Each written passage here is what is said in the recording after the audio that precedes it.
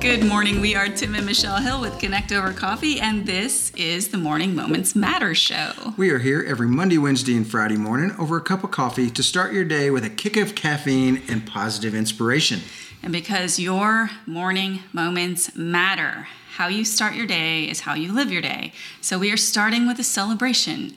What are we celebrating today, Mr. Hill? Today is International Day of the Seafarer. Aye,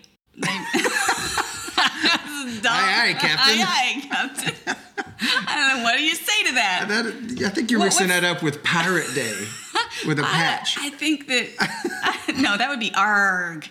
That's a whole different thing. Aye, matey, walk the plank. So that's pirates too. So what would be the greeting of the International Day of the Seafarer? Look out for the boom. It tossed you overboard. Happy seas, pleasant weather. Like, what would you say? Fair winds, and following seas. Oh, see, you could just see. I learned that on NCIS. Because they do Navy things. They do Navy things. Yeah, they do. Fair winds and following seas. The International Day of the Seafarer. Do you have any idea where that came from? No, I don't. I had to look up seafarer to begin with, and it is someone who travels the seas regularly. The Danish were an ancient seafaring nation. However, Canadian seafaring is not what it used to be. How is that even related to each other? That was when it came up in the Google thing of how to use seafaring in a sentence. That's awesome. Well, that will give you one thing to celebrate today. If you need a jump start, give them a reminder. What should be the greeting? Fair winds and following seas. Fair winds and following seas. I want you to say that to them at the end of the episode. Okay. All right. So our goal with the next segment of the show is inspiration. But when I ran across this, I had to use it because you'll see why. But maybe it explains why your memory is usually better than mine and why you could just rattle off that's how do you use it in a sentence after reading it once and I'd be like, what was it? There was a paper recently published online in the Journal of Experimental Psychology about some research being done at UC Davis that links two of the most common mental phenomena dealing with music. I'm in. Earworms. I'm in. Which is, explain an earworm. It's a disease where this like larva type insect comes. No, it's where a jingle or a song gets in your head and you can't get it out.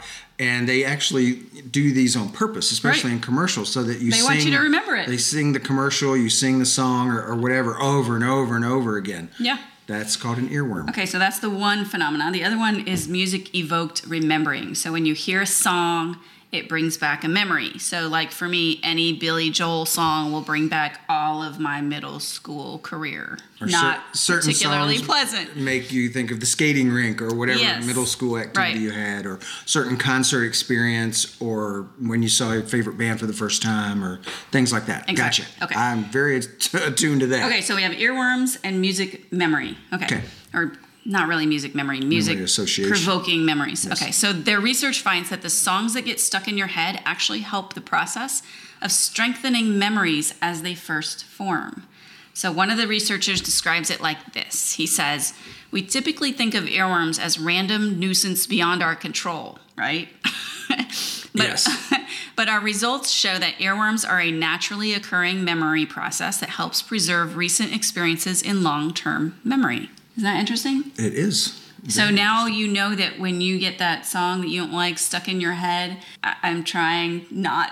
Don't say that one. I'm trying that it's serving a purpose. There's a higher purpose for those. They want you to remember it. There's another higher purpose. They'll buy the That's burgers. A lower purpose. That's a lower purpose. So here's the inspiring part. Their research is still going on, and they want to see how it could eventually lead to the development of non-pharmaceutical music-based interventions to help people suffering from dementia or other neurological disorders, to help them better remember events and people and their daily tasks. Wouldn't that be amazing? That would be amazing. Yeah. I think it would work too. Because I know that from my mother's standpoint, she could remember things associated with songs and things that happened a long time ago, but she had trouble remembering events that happened last week when she was towards the end.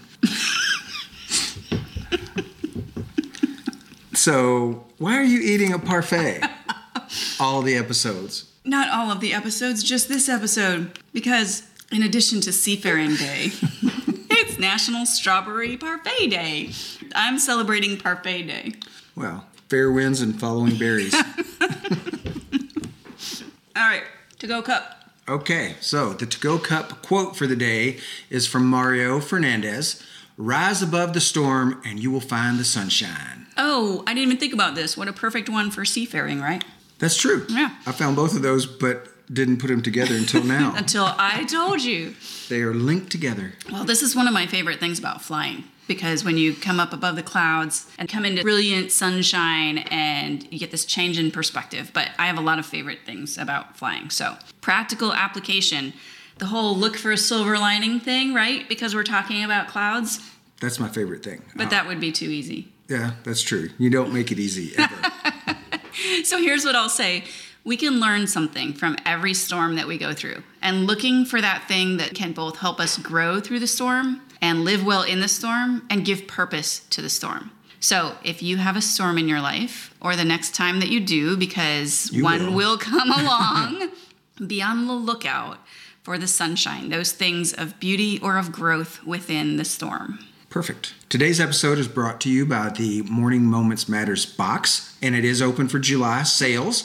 So check it out at connectovercoffee.link/MMM.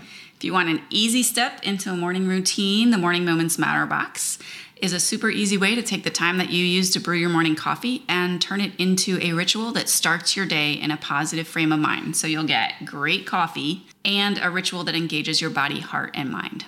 Thanks so much for joining us this morning. We look forward to coffee and conversation with you each Monday, Wednesday, and Friday, and we will be back on Monday, so make plans to join us then. Until then, remember that your best day starts this morning. Fair winds and following seas, and stay caffeinated, y'all.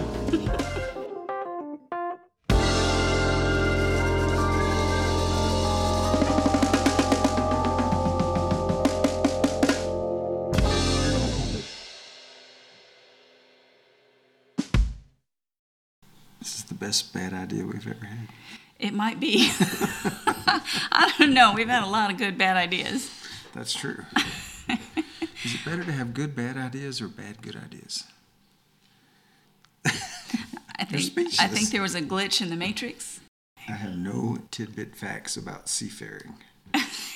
Well, you can mention that. So I'm ready for a snack. So I think we should start. Okay, let's go. You feed me? Are you ready? No, I'm not feeding you. This is mine. It wouldn't be a parfait without me, because I made the whipped cream and broke my frother. Well, that's true. It was a worthy sacrifice.